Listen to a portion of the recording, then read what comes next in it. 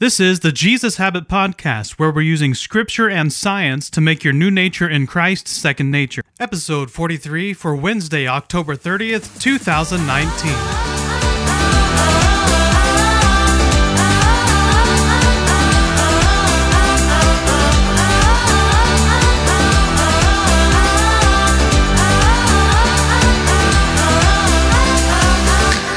The big idea: Jesus does not cover up our sin, He cleanses us of sin. Our weekly identity statement: I have surrendered the motive of my life to Christ. And our memory verse: therefore, since we are surrounded by such a great cloud of witnesses, let us throw off everything that hinders and the sin that so easily entangles, and let us run with perseverance the race marked out for us, fixing our eyes on Jesus, the pioneer and perfecter of faith.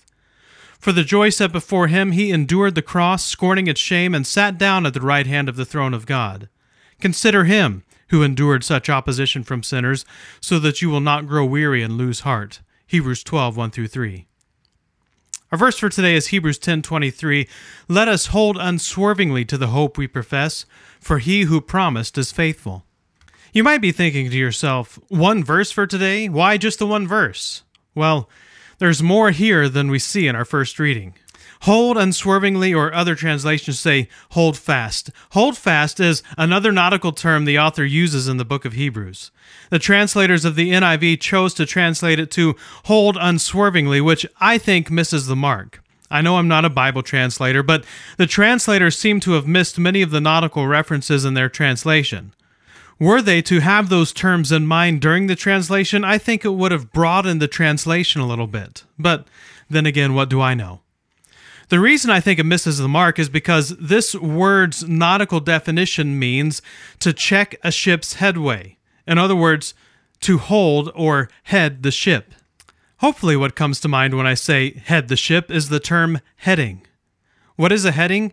Well, the heading of a ship is the compass direction or navigation direction the ship is heading toward.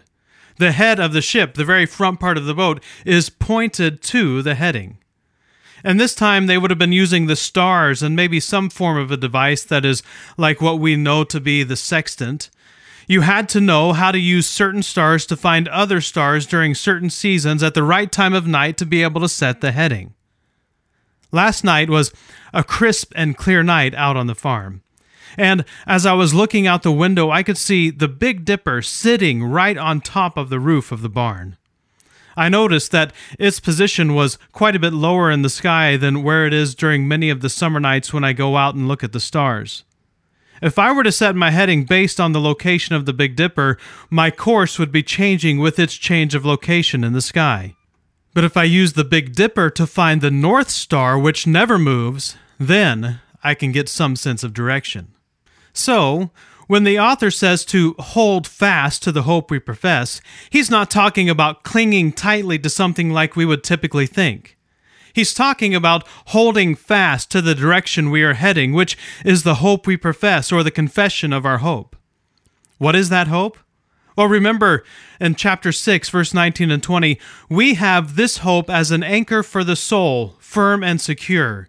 It enters the inner sanctuary behind the curtain where our forerunner, Jesus, has entered on our behalf. He has become a high priest forever in the order of Melchizedek. Do you remember the idea of the forerunner?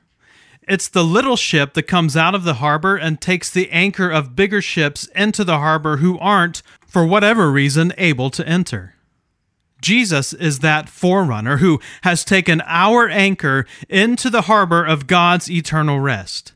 Our hope is anchored in the harbor because Jesus took our anchor into the harbor for us when he sacrificed himself on our behalf. Our heading then is that harbor. Our heading is where our ship is already anchored.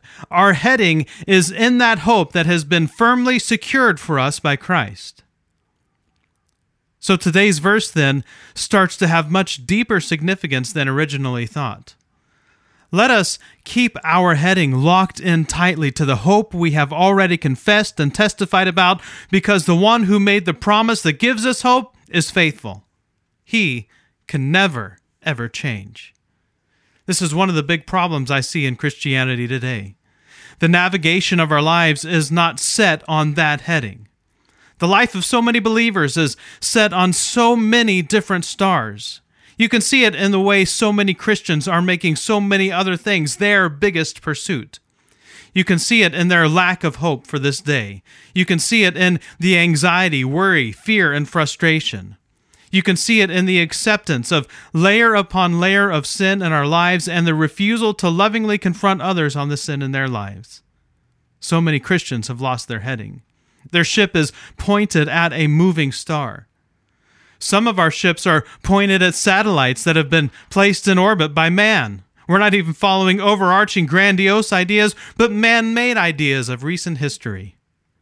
We've allowed the twinkling of all these other stars to catch our attention, and we gaze and gaze upon them until we find our ship is headed or drifting in that direction. And it doesn't take much. A difference of 1 degree in heading flying out of Portland International Airport is the difference between arriving in London, England, and Abidjan, Ivory Coast. London is nearly 3,200 miles away from Abidjan. 1 degree can make a pretty big difference. This is why the author is adamant about holding fast to our hope. There can be nothing else that steals our attention away from the hope we have confessed. Because as long as that is our heading, our hope is in the one who can never break his promises. As long as we are going in that direction, we will arrive at the proper destination. But even the slightest distraction from that hope can land us way off course. So, set the heading on true north. Not magnetic north, that's changing all the time. The North Magnetic Pole has moved steadily northward at an average rate of 10 kilometers per year since it was first located in 1831. That's 1,880 kilometers in 188 years, or 1,168 miles for people who measure distance the right way. But true north never changes. And no, I'm not talking about the true north of the earth that, though it moves far less, still moves. I'm talking about the true north of Christ, who has anchored our hope in the safe haven of God's harbor. Hold fast to that. Set your heading on that and only that. Everything else has the potential to get you way off course. www.thejesushabit.com